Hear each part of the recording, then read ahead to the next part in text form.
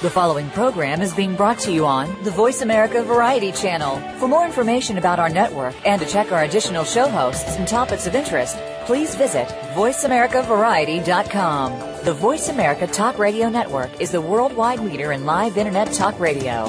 Visit voiceamerica.com. The views and ideas expressed on the following program are strictly those of the host or guests and do not necessarily reflect the views and ideas held by the Voice America Talk Radio Network, its staff, and management.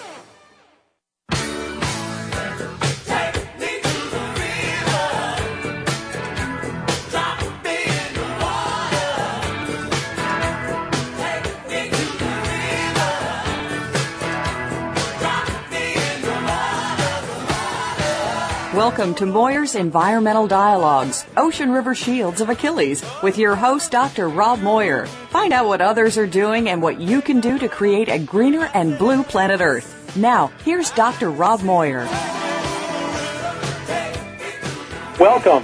Today, my guest is Elizabeth Saunders, who is the Massachusetts director of at Clean Water Action. Hello, Elizabeth. Hello, Rob. Good to be here. And how are you today? Doing great. Yeah, glad to be here on the show. You're calling in from Boston? That's right. I'm over here in Harvard Square, just across the river. We'll try not to throw things at each other. Tell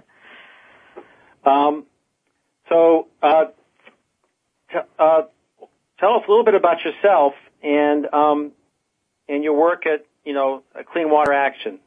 Great.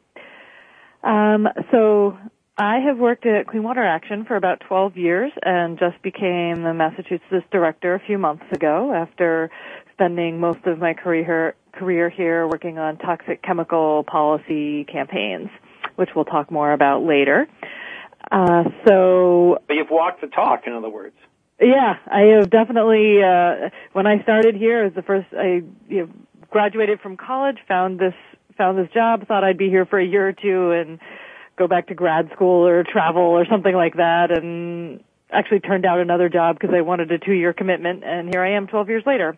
You never know. So, Elizabeth, what was the grunt work they made you do at the beginning that wasn't so bad, I guess? It wasn't too bad.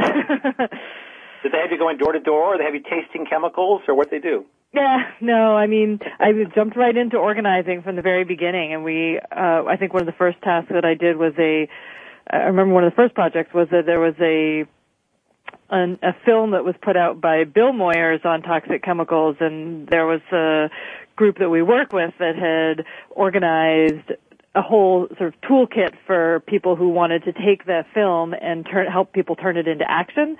And so we we organized people to have house parties to view that film, and you use the toolkit, and it was an exciting project. And right before I started, there'd been a big conference of folks coming together to talk about toxic chemicals and how do we move forward on these. So there was a lot of enthusiasm already built, and then I got to walk in and just start to organize people into small groups locally, and it's just exciting from the beginning. That's great. I can see how I would get involved with that. Tell us about, in general, what are the goals of the Clean Water Action? So Clean Water Action is a national environmental organization. Despite the name of the organization, so I'll say we started actually in the 1970s around the passage of the Clean Water Act, but we've expanded a lot since then. So despite the name of the group, we do a lot of things that are not necessarily directly water related, although certainly everything is interconnected. So we work on issues. We do work on clean water, we work on clean air, healthy communities, and making democracy work. Those are the elements of Clean Water Action's mission statement. And then specifically in Massachusetts, we work a lot on climate change and clean energy, energy efficiency. We also work on toxic chemical policy, trying to replace toxic chemicals with safer alternatives and make laws that do that wherever possible. We've done a lot with solid waste policy, trying to get the recyclables out of our waste stream and keep the state from building more incinerators or building more landfills, but really focusing on the recycling and the waste and making manufacturers responsible for the products at the end of their useful lives so that we can really cut down on how much we're throwing in the trash and what toxics we're throwing in the trash. And we do we do work around water management and water quality as well. So we cover a wide range.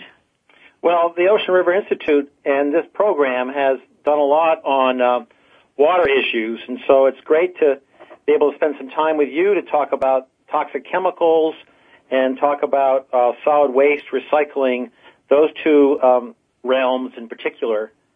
But I understand there's a broad range of issues that Clean Water Action works with. Yeah. And but as the Mass Director of Clean Water Action, what's one of the ones that you're putting a lot of focus on now? Well, that would be toxic chemicals? Yes, the toxic chemical work that we do. We've worked for a long time, over 10 years, with a whole host of groups. That's really one of the core backbone tenets of Clean Water Action's work, is that we don't work as a group in isolation and not even just with the other environmental groups, but we always make it a priority to team up with other types of organizations so that we can have the broadest voice possible. And so this is an example. We've worked with others to build a coalition called the Alliance for a Healthy Tomorrow, which is made up of environmental groups, labor unions, public health-based groups of people who are advocating for people with specific illnesses or disabilities, faith-based groups, civic groups like the League of Women Voters or the PTA, scientists, doctors, healthcare professionals. So we've really got a wide range of folks that have come together around this issue of preventing harm to our health from toxic chemicals, all under the banner of the Alliance for a Healthy Tomorrow Coalition. And is there a webpage people can go to learn more about the Alliance for Healthy Tomorrow? Yes, the Alliance for Healthy Tomorrow Coalition has a website at healthytomorrow.org. healthytomorrow.org. Thank you. That's right. So you've got a whole range from the toxic chemistry, to kind of social justice issues, it sounds like. That's right. We see this issue very much as a social justice issue. It's about our health.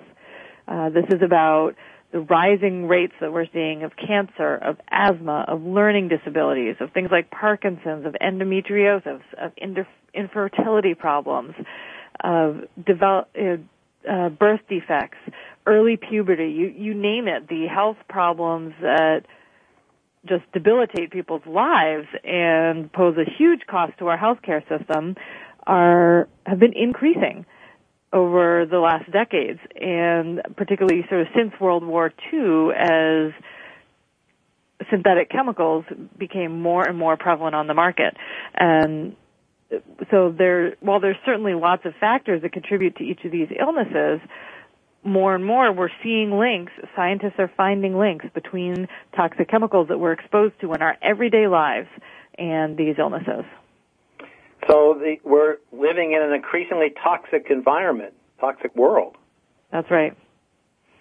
Bummer. That's right. We are. We're all surrounded by it every day, whether it's the chemicals in your personal care products and cosmetics, our shampoos and soaps and toothpaste and all those things we put on our skin and in our bodies, whether it's the pesticides on our lawns or in our food, whether it's the chemicals that are in the plastics that are our children's toys or our shower curtains or our food containers, or whether it's the things we're exposed to at work. If you're working a desk job and working with computers with flame retardants and sitting in office chairs with flame retardants, or whether you're in a factory or some other industrial job and being exposed to solvents and adhesives and all the different chemicals that are used in industrial settings. We are all just experiencing a soup. We're just in the middle of a toxic soup every day.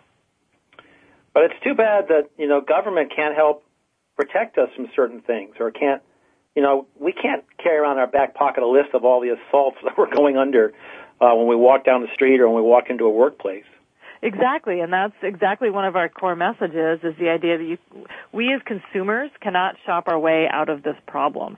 You'd have to be a toxicologist to go into a even if every ingredient was labeled on every product, you'd have to be a toxicologist in order to understand those labels and to be, we all have many interesting things to do in our lives besides reading the fine print on every single product that we buy.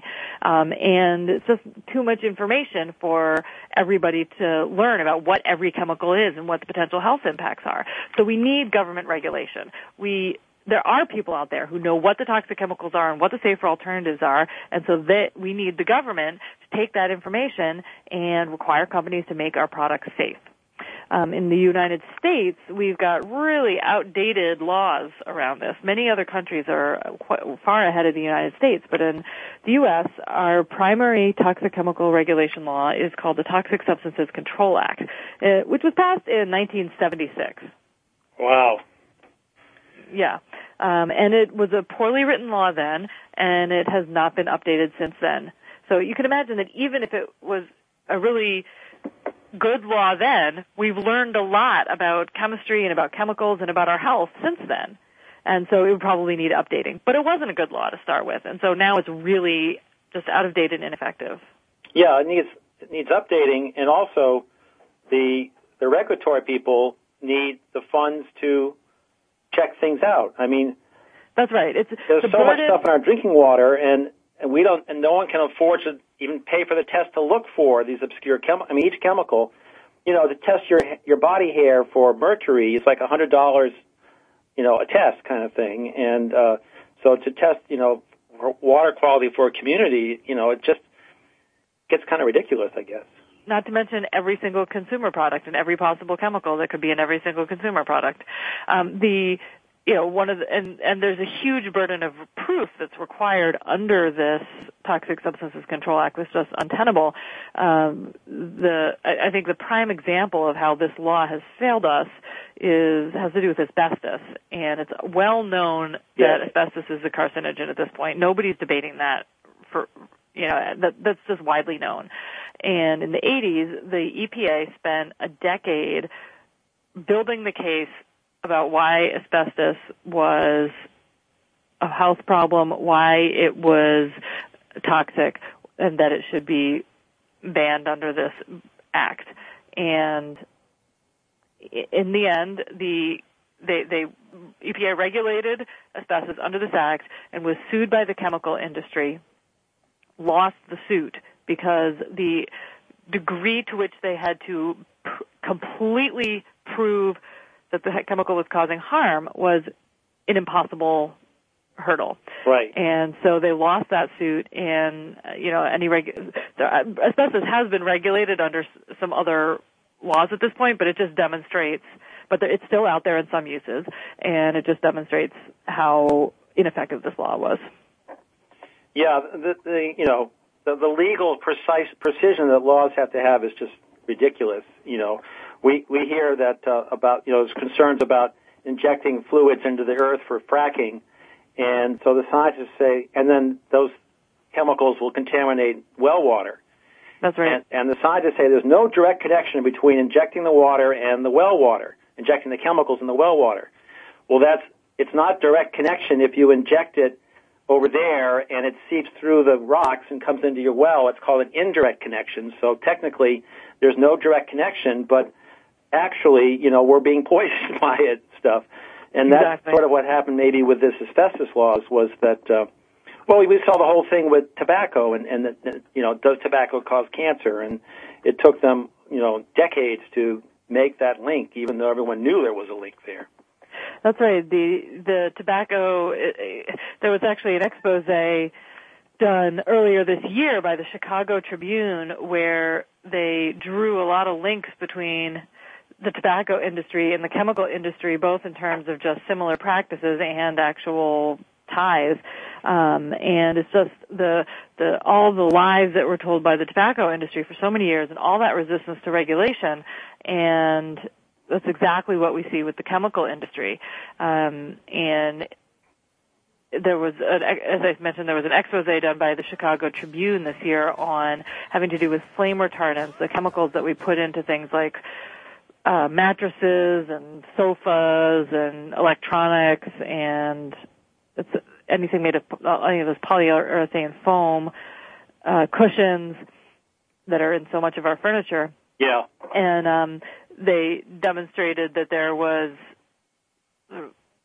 the links between the tobacco industry, because there's always a concern of cigarette burns in furniture, or cigarettes starting fires that are accelerated by furniture, and then that sort of linked with lies about how well or not these flame retardants were protecting people. It turns out that they were not doing the job, and they were adding toxic chemicals to our furniture. But it was just the links that were drawn by this expose were astronomical, and I definitely recommend any listener who's interested in this subject to read that series from the Chicago Tribune. It was called Playing with Fire, because it was just really well done and just really highlighted the just egregious behavior by these industries. Elizabeth, we have to take a quick break, and we'll be right back with Elizabeth Saunders.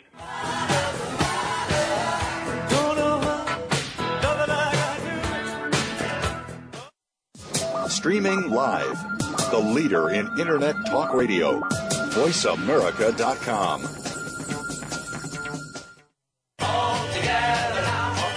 Connecting local stewardship with global support, the Ocean River Institute is a nonprofit organization dedicated to helping people and groups make a difference where they live and work. We believe that many environmental issues can best be addressed by people taking action in their own communities and regions. It's not the large national entities, but the small, localized, or newly formed groups that often need help to achieve their goals. That's where the Ocean River Institute comes in. We maintain a network of eco-stewards and ORI partners, connecting them with resources and services to help them maximize their impact, expand their capacity, and weather unexpected setbacks. ORI actions and events offer opportunities to make a difference, to go the distance, and you can volunteer to be an ORI eco-steward. To discover more, visit us online at www.oceanriver.org. That's www.oceanriver.org. The Ocean River Institute is a 501c3 nonprofit organization dedicated to helping people and groups make a difference where they live and work through environmental stewardship and science. Talk, talk, talk. That's all we do is talk. If you'd like to talk, call us toll-free right now at 1-866-472-5787. 1-866-472-5787. That's it. VoiceAmerica.com.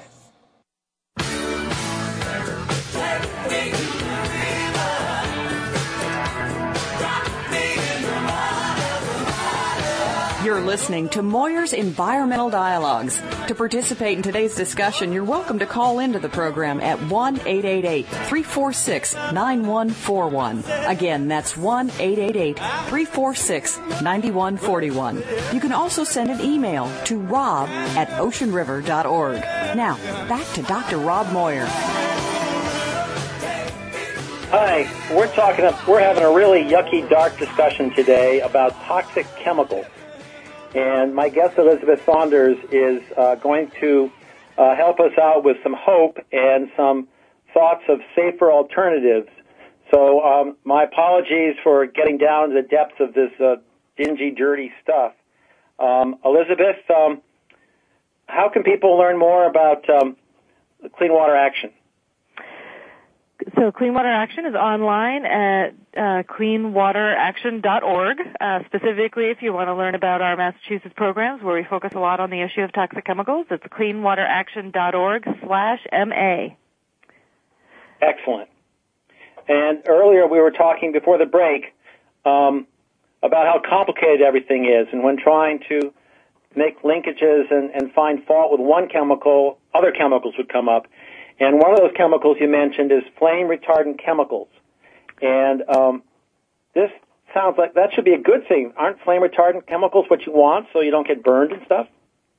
Yeah, that is a good question. So the problem is that flame retardants are used in a variety of products. The most common uses are in electronics, so our computers, our cell phones, our televisions, children's toys that are with the bells and the lights and the whistles, and in foam products, so things like couches or mattresses or baby we just had some baby nap mats tested. So, lots of they children's used to put on products. pajamas and couch covers. That's right. Lots of things like that have fabric will do that. Actually in 77, the chemical chlorinated tris was banned from children's pajamas because of the toxic hazards, and it's come back today. So it's coming back today in other ways, which we'll talk about in a minute. The chemicals that are used to prevent the spread of fire are often extremely toxic and linked to nervous system damage or cancer or endocrine system disruption. So just to unpack that. How do we consume these chemicals? Sorry? How are we getting contaminated? Yeah, so these things get into our bodies. When you sit on a couch. No, really? Just go through your skin and stuff? Well, I don't know. It may or may not go through your skin, but you certainly are breathing it in. They don't stay put in the furniture. They end up in the air. There have been studies done showing that it's all in our household dust. My gosh. So you imagine if it's in the dust, then that's because it's gotten out of the products, out of the furniture, into the air. Right, and so I thought it was just in the landfill or something, and it was contaminating water or something, but it can literally be in the air, so that's a double whammy. Yeah, and think of all of us who, working so hard these days, sit at our desks eating our lunch while we type at our keyboards, and you're probably the computers are full of flame retardants, and so you end up. I'm speculating that you end up with the flame retardants on your hands, and then you pick up your sandwich, and there's lots of ways to get exposed. Yeah, yikes. So there's a need for comprehensive reform. How can we bring about comprehensive reform when it's so ubiquitous, all this poisons and toxins? Sure. So one of the goals of our organization is to pass laws that will create systems for replacing toxic chemicals with safer alternatives wherever that's feasible. So we are working in Massachusetts to pass legislation called the Safer Alternatives Bill, which would create a program to systematically, one at a time, look at toxic chemicals, look at where they're being used in Massachusetts and where are people being exposed, especially where are workers or children being exposed, and wherever it's feasible, replace those toxic chemicals with safer alternatives. How would the bill do that? So the bill would set up the program, building on the work of an existing law that we have in Massachusetts called the Toxic Use Reduction Act. We have some excellent experts in Massachusetts based primarily at UMass Lowell and also in Boston at the Office of Technical Assistance and the Department of Environmental Protection. There's a lot of good work that's been done in Massachusetts to identify what are toxic chemicals, what are safer alternatives, right now we do a lot of, the state does a lot of work with businesses who are using large volumes of toxic chemicals. So those will be industrial uses to help them reduce their toxic chemical use and the pollution from that use. Yeah, that's an excellent bill. In an earlier program of Moyer's Environmental Dialogues, I spoke with Mike Barrett, who was the Massachusetts representative that helped author that bill, Toxic Use Reduction Act. And, that's right, and he's just now gotten elected back to the Senate again, right? Right, I need to announce that because he was a candidate when he was being interviewed, and he did win the election, so he is going back to the Senate. Or he's going to the Senate. He was maybe it was both, I guess. But he's going back to Beacon Hill. That's great. And so you're working on, you've built an alliance, and in fact this is a main goal for the Alliance for a Healthy Tomorrow's coalition, is this Safe Alternatives to Toxic Chemicals bill. That's right. It seems like Massachusetts is taking a more entrepreneurial approach to this problem than did, say, California. Because didn't California do it more chemical by chemical? Lots of states there's a few states that have passed sort of more comprehensive bills that address a number of chemicals or sort of set up a system like this. So at least some of them have only focused on children's products. We're hoping to catch a wider swath of the population. But a lot of states have been passing bills that address one chemical at a time. So it might be, a bill just banning bisphenol A in baby bottles, or a bill, we were talking earlier about flame retardants. Bills have been passed that ban flame retardants. And there's, those have been big victories in a lot of those states, hard fought battles, and, they're really helping to move this issue forward. There are a few limitations to that strategy, and one of them, the flame retardants, is a great example of. So there's a class of flame retardants that are known as PBDEs. They stand for polybromo diphenyl ethers, but you don't have to remember that. PBDEs, they have been used as flame retardants for a long time, and they have a lot of health problems associated with them, and so a number of states started to ban them early in the first part of the 2000s. So we did a study on we participated, I should say, in a study on flame retardants in couches, where people from all over the country cut off a little corner of the foam inside their couch cushion and sent it off to a lab to be tested for these flame retardants. And they tested for both those PBDEs and then also another class of chemicals called chlorinated tris. Now, these are the ones that were banned in the children's pajamas in 1977, but they were only banned in children's pajamas. So what we saw as the results of this testing was that couches that were made before 2005, before a number of states started phasing out these PBDEs, and then the industry decided to phase them out altogether, lots of couches before 2005 contained these PBDEs, and sometimes other flame retardants were used. There was some chlorinated tris, there were some other types. After 2005, the couches that were tested that were made later chlorinated tris was predominantly the flame retardant, and almost none of it was PBDEs. So you went and replaced one set of toxic chemicals with another one, because you have to take this whole idea of safer alternatives into account. Otherwise, you phase out, if you just ban one chemical, you got to think about what's that substitution that's going to come in its place. Right.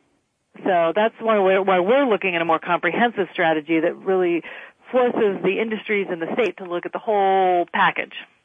I like it because it says to an entrepreneur, if you can come up with a safer alternative, then you'll get a market share because the state will mandate its use. Whereas exactly. Otherwise, everyone's, why bother to find a better alternative to whatever the chemical is? We already got a lot of chemicals out there. Who needs more chemicals, kind of thing?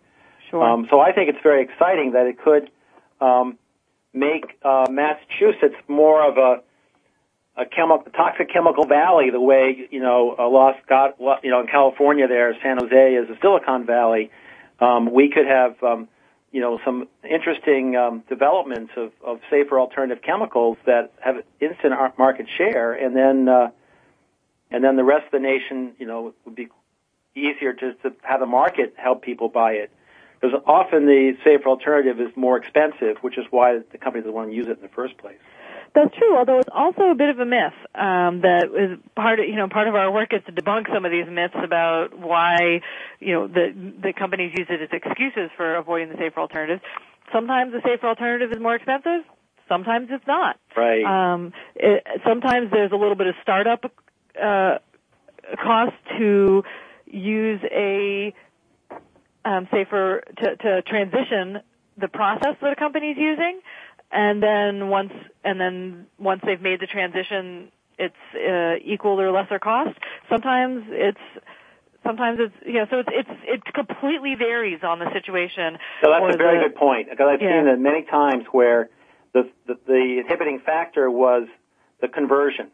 And once the company makes the company's reluctant to make the conversion, but once they do, they start saving money with every application, and they're grateful afterwards. But that's right. Never have gone over that conversion hump, threshold, without regulatory pressure or significant public pressure. Exactly, and then a great example of that is the Toxic Use Reduction Act that we were talking about a few minutes ago, which it was passed in the late 80s, and in the first 15 years of the program, there are similar statistics for the 20 years, but I don't have them. I haven't memorized them. In the first 15 years of the program, there was, of the companies that participated, they collectively reduced their toxic chemical use by 40%, their toxic chemical release by 80%, and they saved a collective $15 million. Right. Yeah, the chrome plating industry found that out pretty quick. Yeah, there's lots and lots of examples like that. Elizabeth, we're going to take another break, and then we're going to come back and talk about some of the other chemicals that we should be concerned about. All right, sounds good.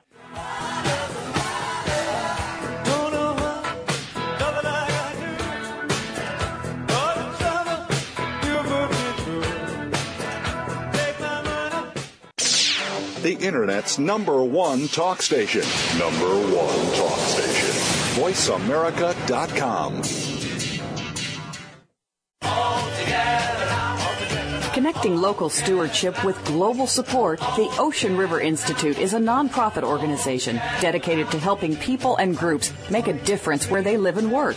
We believe that many environmental issues can best be addressed by people taking action in their own communities and regions. It's not the large national entities, but the small, localized, or newly formed groups that often need help to achieve their goals. That's where the Ocean River Institute comes in. We maintain a network of eco-stewards and ORI partners, connecting them with resources and services to help them maximize their impact, expand their capacity, and weather unexpected setbacks. ORI actions and events offer opportunities to make a difference, to go the distance, and you can volunteer to be an ORI eco-steward. To discover more, visit us online at www.oceanriver.org. That's www.oceanriver.org. The Ocean River Institute is a 501c3 nonprofit organization dedicated to helping people and groups make a difference where they live and work through environmental stewardship and science. Talk, talk, talk. That's all we do is talk. If you'd like to talk, call us toll-free right now at 1-866-472-5787. 1-866-472-5787. That's it. VoiceAmerica.com.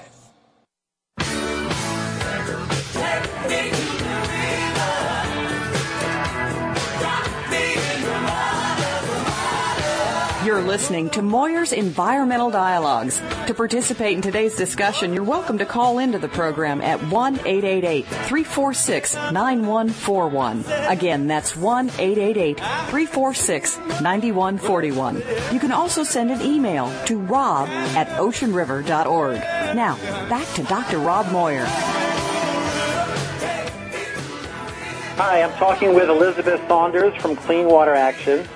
Elizabeth, is pretty frightening about the toxic chemicals that are coming out of my couch cushions.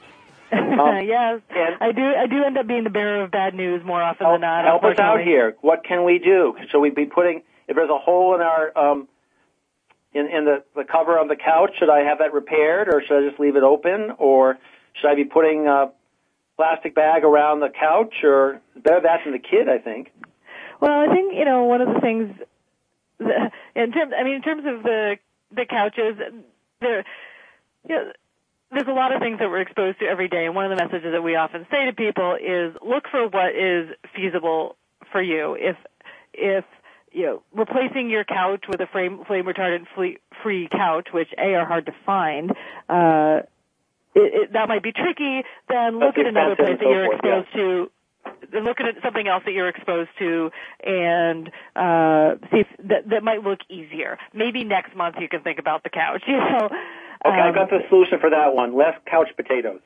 There we go. Let's move on to some other chemicals. Okay. Well, one of the, there's lots of different things that we could talk about as examples of the types of chemicals that we're all exposed to every day.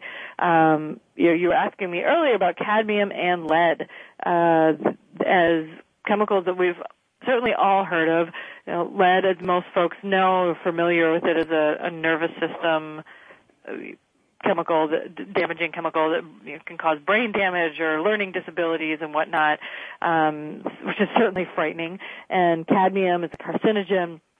Both heavy metals that are more prevalent than we would think.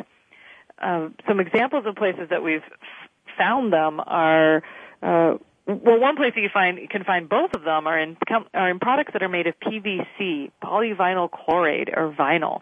So there's lots and lots of things that are made of vinyl. It's all over. Think about building materials, vinyl siding on our houses, or vinyl flooring, or vinyl windows. There's plastic couch cushions or chair cushions.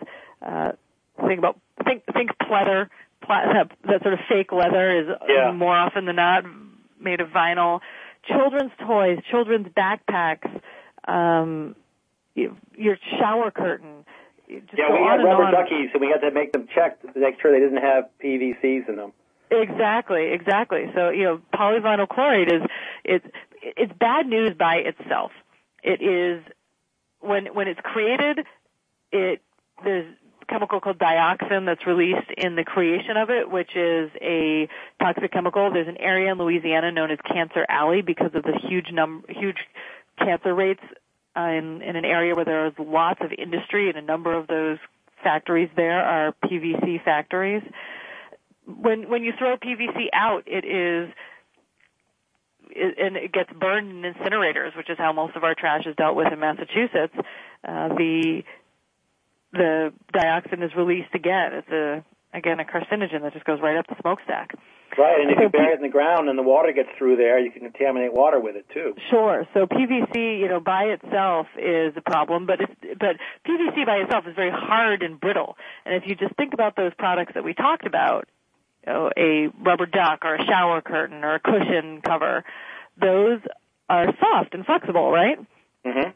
So they add other chemicals to the PVC to make it soft and flexible. So they add things like lead and cadmium. That's what makes it durable. That's what makes it hard. No.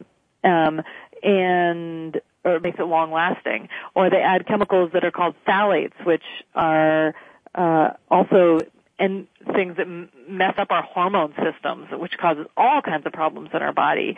And those are what make it soft and flexible. So whenever you smell that new shower curtain smell, that new car smell that we're all so familiar with, that is a whole host of chemicals that are off-gassing from that PVC that we're breathing in. Not a good idea. Drive with the windows open in new cars, I guess. That's right.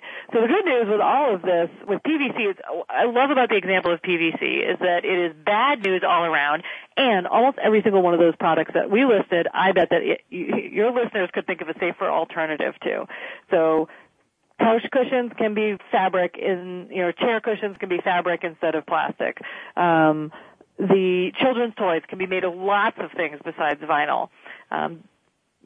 Building materials, you name it. It's actually one of those chemicals that's come on the market more recently, and so everybody knows what their grandmother used to use, and that's what you can do that's PVC free. Well, one of the speaker is, I think, reluctant with the Safe Alternatives to Toxic Chemicals bill because he's afraid it's going to hurt industries. That's right. And is that well founded, or do you think that it may be one of those threshold situations where if they can get over the threshold, things will be better? Or I think that that's exactly true. That I think that it's just a knee-jerk reaction of industry groups to oppose this legislation that has been carefully designed over the years to take into account all the scenarios, take into account the economic viability of safer alternatives, to protect jobs, and to really think about what are the alternatives, is it feasible, including economically feasible, is it safer, and if it's not, then if there's not a good alternative, then the business is able to just keep doing what they were doing. Right, and the case of chlorinated fluorocarbons that were destroying the ozone in the atmosphere, the Montreal Protocol said, a bunch of nations said, we're not going to use this stuff anymore. But the same chemical industries, like DuPont that makes Freon, which is their brand name for that stuff, was ready with the safer alternative. So DuPont made money by us all going down and getting the right stuff, So often these chemical companies are on top of what the various alternatives are. You were talking about the toy manufacturer shifting from this to that. That's a pretty easy thing to do usually. Yeah. Yep. That's all definitely true. There's lots of examples of companies that are using safer alternatives and seeing excellent profits. Yeah, so we wouldn't be putting Massachusetts out of the running with the other states if we got a little more particular and a little more educated our consumers and stuff about. Absolutely not. In fact, in a lot of ways, we're behind other states at this point.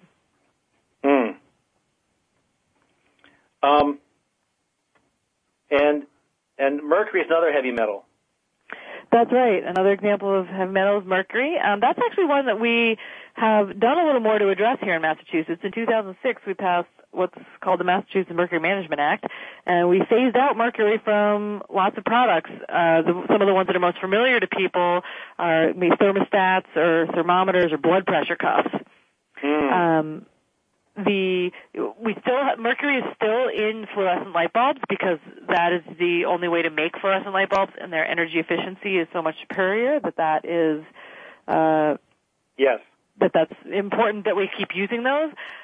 So we phased out a lot of those products in 2006, though, and now we're doing work to try to keep those thermostats and that are still out there on the walls in people's houses and the light bulbs that are still being used every day to keep those out of the trash, because the problem with mercury is that when those products go into the trash and the mercury just vaporizes right in the incinerator, it comes up the smokestack and precipitates down and gets into the water and contaminates the fish that we eat.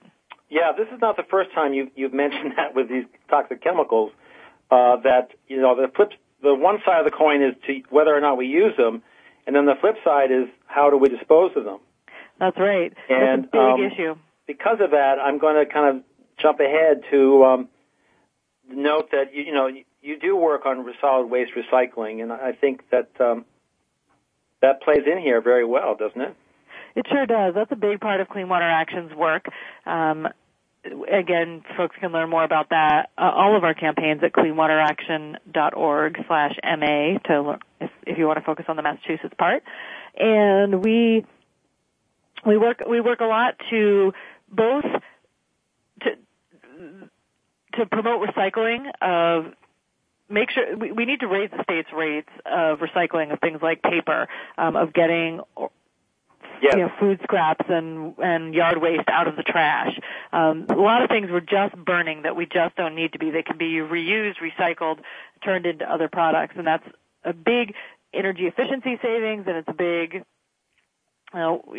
pollution savings. And then there's all these other products like computers, like thermostats with mercury in them, like the fluorescent light bulbs that just when they go into the trash, we put all these toxic chemicals into the incinerators, and then either the incinerator filters them out and you have this sludge left over to get rid of, or it doesn't filter them out and the toxic chemicals go right up the smokestack. Yes. Yeah, I've seen the incinerator. I've seen an incinerator where they have to send in people at least twice a year just to smash the glass that is melted and accumulated on the walls, and so they just smash it out, and then they've got a waste problem again. And who knows what else they're pulling out that way.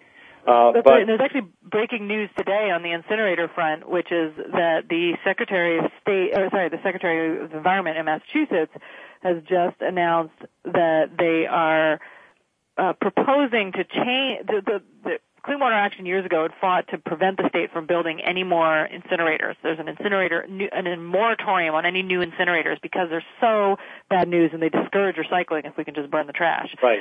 And so they have just announced that they are considering allowing some types of incineration technologies to be allowed. So this is a potential real backsliding in Massachusetts. Yikes. That we've just heard that's just become announced today. Yeah, we see this when they want to build wood burning, power generators, where they might want to use old house wood, wood from houses and stuff, and it's like, all the old houses in Massachusetts have lead built into them and painted into them and stuff. And that's right. That's very scary. But what's most interesting about your work, Elizabeth Saunders, at Clean Water Action, is that people, you and me and the listeners, we're the ones responsible for being savvy about how we sort our waste stream, what we put where. And that's really important because people don't want to despoil the world or the earth. But there's just so many things, and I'm always surprised when I go into a store, electronics store, and I see the battery recycling bin that they have out there for you. If I hadn't seen that, I would just throw my batteries away with everything else and stuff. And So tell us a little bit about that work, about how people can make a difference. Absolutely. I mean, there's certainly lots that we can do as consumers by learning about toxic chemicals in our products, looking for safer ones, and figuring out and figuring out how to recycle the products that we do bring into our homes. And it's a lot of work for consumers, and so we really feel strongly that the government needs to protect our health and make all of this as easy for people as possible. That makes it fair across the board so that everybody has equal access to the safer products, to the recycling programs, which is not the case right now. We didn't even get into the inequity. And so one of the strategies that we really use and rely on at Clean Water Action is strength in numbers. We build our membership. We band together as citizens who care about these issues and raise our voices in lots of different ways to elected officials, to our legislators, to the governor, to the president, to Congress, to demand change and demand that the government use its power to protect us and protect Absolutely. Elizabeth, it's just been fantastic talking with you about your work and with Clean Water Action. We just have a few seconds to wrap up, and would you like some closing words? I would encourage everyone to get involved. Get involved with something locally in your town, or come sign up for Clean Water Action, and we'll help you get plugged in to how you can help make a difference on these issues. So cleanwateraction.org. Sign up as a volunteer and check out the actions on our action page. There'll be something coming next week just around this incinerator issue that we were just talking about a few minutes ago. And we really need everyone to be writing in. So please join us. And when you're cleaning up after the holidays, take a good look at what you're putting into the trash and which trash bin you're putting it in. That's right. And try to help us all have a cleaner earth to share and live together in. For this episode of Moyer's Environmental Dialogues, thanks a lot for listening.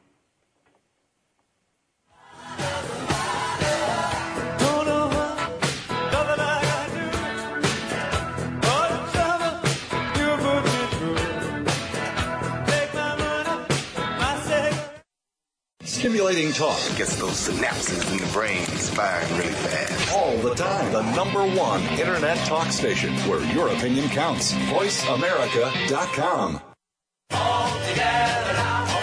Connecting local stewardship with global support, the Ocean River Institute is a nonprofit organization dedicated to helping people and groups make a difference where they live and work.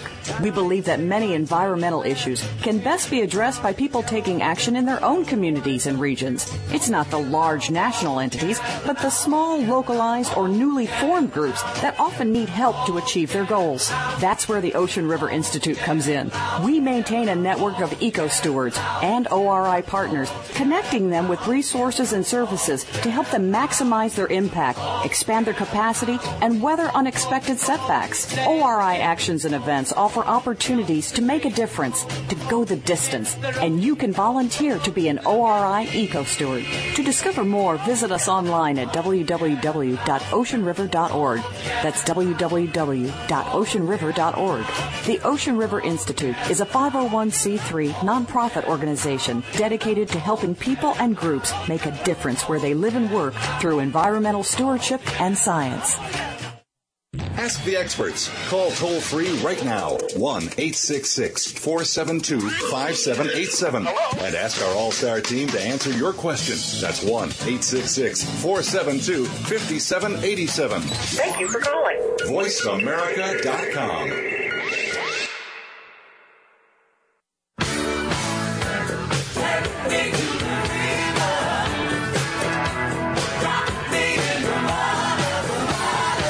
You're listening to Moyer's Environmental Dialogues. To participate in today's discussion, you're welcome to call into the program at 1-888-346-9141. Again, that's 1-888-346-9141. You can also send an email to rob@oceanriver.org. Now, back to Dr. Rob Moyer. Hey, we're back, and I want to thank everybody for telephoning in and causing the standing ovation of demand for us to come back for just a quick few more minutes. And with me is Elizabeth Saunders from Clean Water Action. And what should we be thinking about in terms of avoiding toxic chemicals and contaminating the world and the earth this time of year? Well, it's a good question. Lots of people are out doing holiday shopping in December, and it's a good thing to be thinking about is how do you make sure that when you're bringing, when you give a gift to someone you care about, that you're not giving them an accidental dose of toxic chemicals. Yikes. Yeah, exactly. I think that one of the areas that it's good for everybody to be aware about, parents, grandparents, aunts and uncles, is children's toys.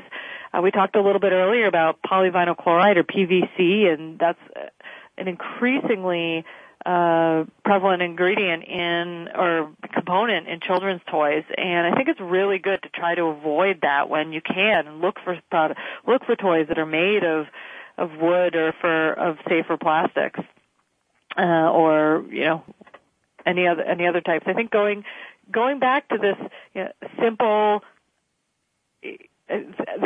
products that some of us grew up on, or that are sometimes a safer bet. And it's good for children's learning, and it's good for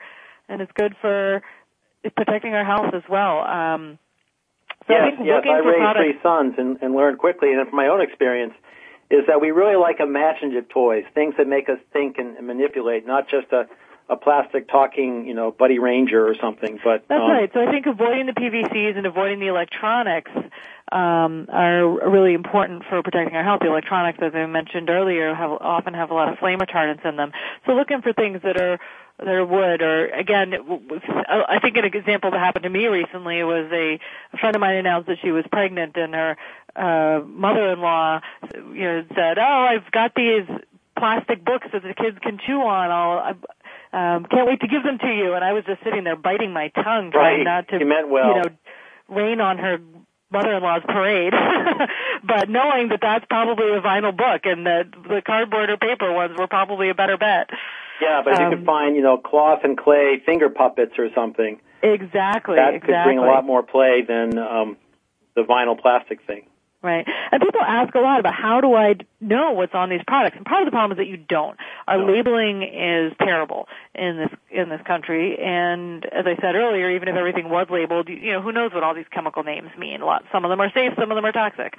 And so I think that once you start to think about this and be aware, you can often have good instincts. If something smells really strong, of kind of chemically smell, whether it's a perfume or whether it's just that plasticky smell that's like a shower, that you might associate with a new shower curtain. Mm-hmm. That's often a sign. It's not a guarantee, but it's often a sign that that's a more toxic product. Now, if it doesn't smell, it doesn't necessarily, but it's like something about using our intuition. It's something we can do as consumers. Just sort of, I often talk to people, just think like a detective when you're shopping. Don't assume that everything's safe just because it's on the store shelves. At the same time, we don't all have to panic. It's really important. Lowering our stress levels is also good for our health, and so not worrying if there's about every single chemical in every single product. That one product isn't going to do the damage. It's the accumulation of everything over time. Right. Well, those are wise words. And what kinds of things can people learn from the Clean Action Water Action page? We have lots of Clean Water Action, as we mentioned earlier, covers a lot of different types of campaigns, and if we're specifically looking for our work on toxic chemicals, it'll give you some basic information and then link on what we're doing, and then link you over to that website of the Alliance for Healthy Tomorrow, which is the coalition that we've helped to found that's addressing these issues. And there is just a wealth of information, links to other sites that include resources for consumers and ways to take action. Some great sites for finding safer products in the realm of personal care products and cosmetics would be the Campaign for Safe Cosmetics, so safecosmetics.org. There's an online database where you can search the names of products and find safer alternatives there, look up the different ingredients and what they mean. So that's safecosmetics.org. Another good website is healthystuff.org. They've tested lots of children's toys, accessories like handbags, pet products, cars, car seats, lots of different things have been tested at healthystuff.org, and they share the results there. Oh, great.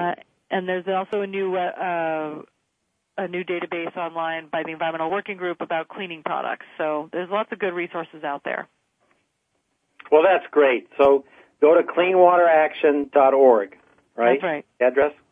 That's right. And Elizabeth, once again, thank you so much for taking this time to talk to us about toxic chemicals in particular, and good luck with the bill up on Beacon Hill in Massachusetts called Safe Alternatives to Toxic Chemicals. That's right. Thank you, Rob. Glad to have the opportunity to be here. Well, and then next time, the next episode, Sue Reed from Conservation Law Foundation will be my guest, and we'll take it from a different direction. I think we'll talk less toxic chemicals and more about environmental problems and issues of transportation. So that's next time. But for today, thanks so much for listening to Moyer's Environmental Dialogues. Thanks again for joining us this week on Moyer's Environmental Dialogues. Please tune in for more with Dr. Rob Moyer next Thursday at 12 noon Pacific Time, 3 p.m. Eastern Time on the Voice America Variety Channel. We'll talk again then.